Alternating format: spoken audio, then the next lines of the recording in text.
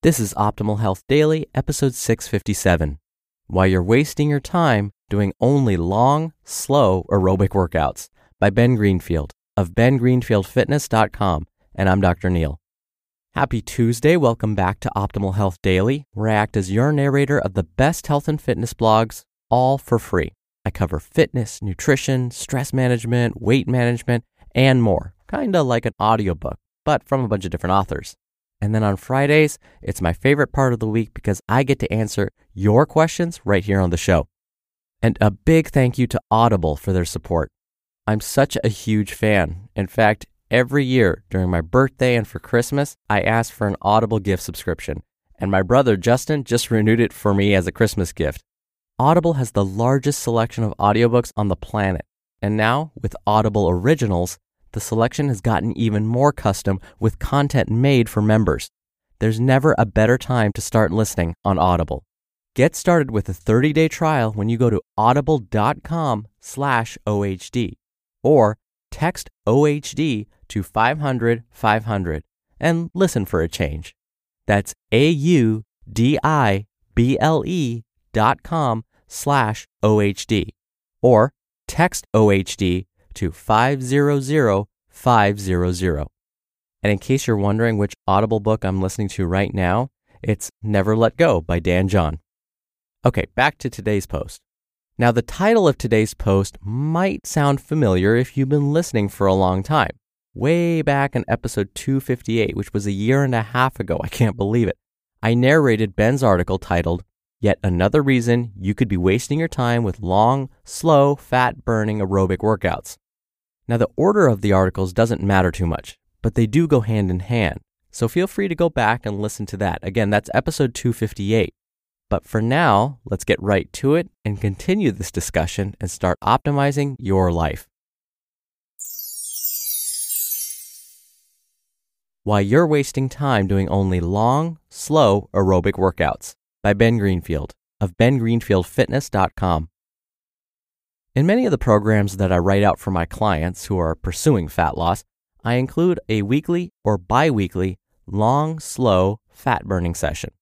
This is the chance for an individual to train their body how to oxidize and utilize fat efficiently during exercise, and is a good opportunity to still burn calories and burn fat without breaking down the body in the same way as a hard session would. After all, if you go hard all the time, every day, you're just going to get hurt or burn yourself out. But some people, and especially longer distance endurance athletes such as triathletes, get stuck in a rut, performing a long, slow, fat-burning session for nearly every workout, completely avoiding intensity, or just not doing intense workouts or intervals because it takes them outside their comfort zone. There are even trainers, athletes, and coaches who would argue that long, slow, distance training is the ultimate way to get fit, since it turns the body into an aerobic machine and allows for superior development of the slow-twitch muscle fibers, which take a longer time to fatigue and primarily utilize fat as a fuel. But this really isn't true. As a matter of fact, you're wasting your time and getting subpar results if all you're doing are long, slow aerobic workouts. It's a myth that long, slow distance training is the best way to train, and this holds true for everyone from the 50-year-old woman trying to shed a few pounds of fat to the triathlete attempting to qualify for the Ironman World Championships in Kona. Data from animals provide some insight into this issue. In a study published in the Journal of Applied Physiology in 1982, researchers observed that peak oxidative capacity of muscle fibers occurred when training sessions were performed at 94% of VO2 max intensity, which is far more difficult than the long, slow fat burning zone.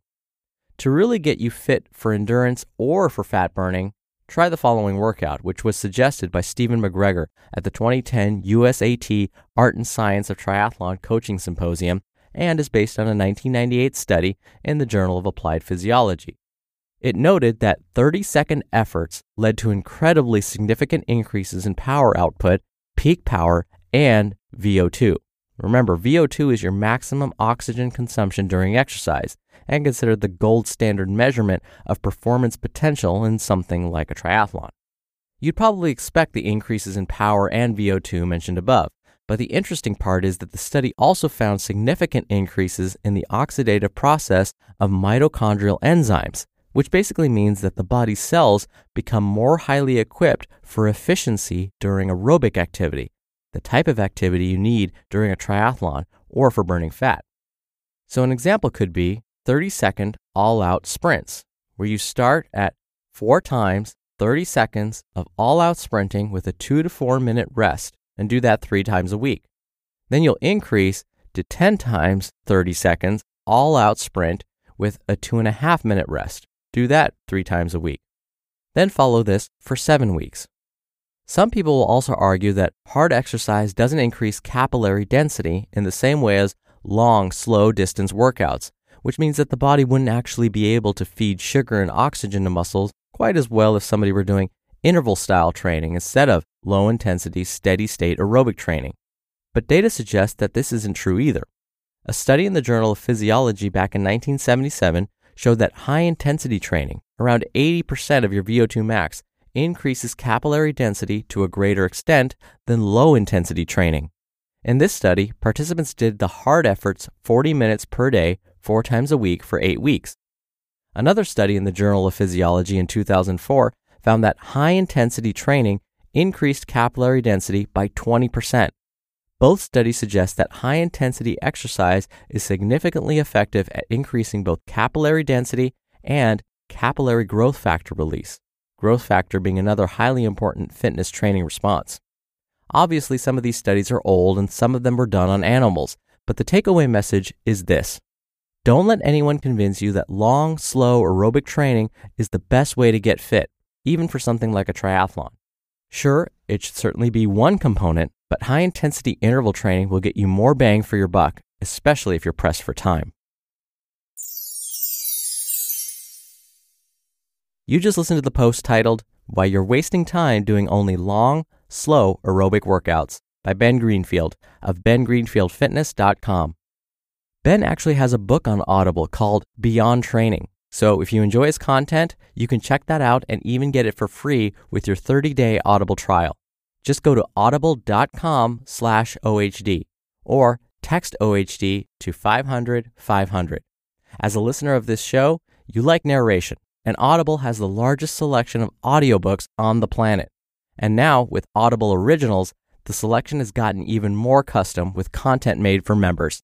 You could choose 3 titles every month, 1 audiobook and 2 Audible Originals that you can't hear anywhere else. And, perfect for you, Audible members also get access to exclusive audio fitness programs to start the new year off on the right foot. Get started with a 30-day trial when you go to audible.com/OHD or text OHD to 500-500 and listen for a change. That's audible.com/OHD or text OHD to 500-500.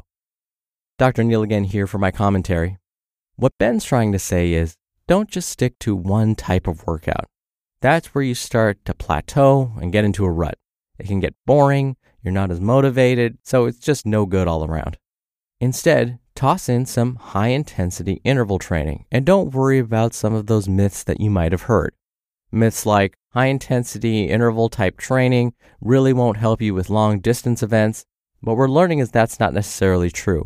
When you mix up your training, you're going to make your body more efficient at everything. You're going to make your muscles be able to respond to different types of training. You're forcing your heart and lungs to work in a different way, which makes them more efficient. Why? Well, because when you expose your bodies to different forms of exercise, the body goes, oh, okay, I've done this before. This is not new to me. That means during competition, there's less time for your body having to remember and forcing it to adapt to the situation. Instead, it goes, oh, this is familiar. I've done this before. So that's why you want to incorporate all forms of training. You, of course, want to perform long-distance types of trainings, walking or jogging or bicycling for long periods of time. That's great. But some weeks, add in some high-intensity interval training as well. Incorporate resistance training and stretching or yoga. And again, that's all just making sure that your body's well-balanced and working as efficiently as possible. All right. That'll do it for today. I hope you have a great rest of your day, and I'll be back here tomorrow where your optimal life awaits.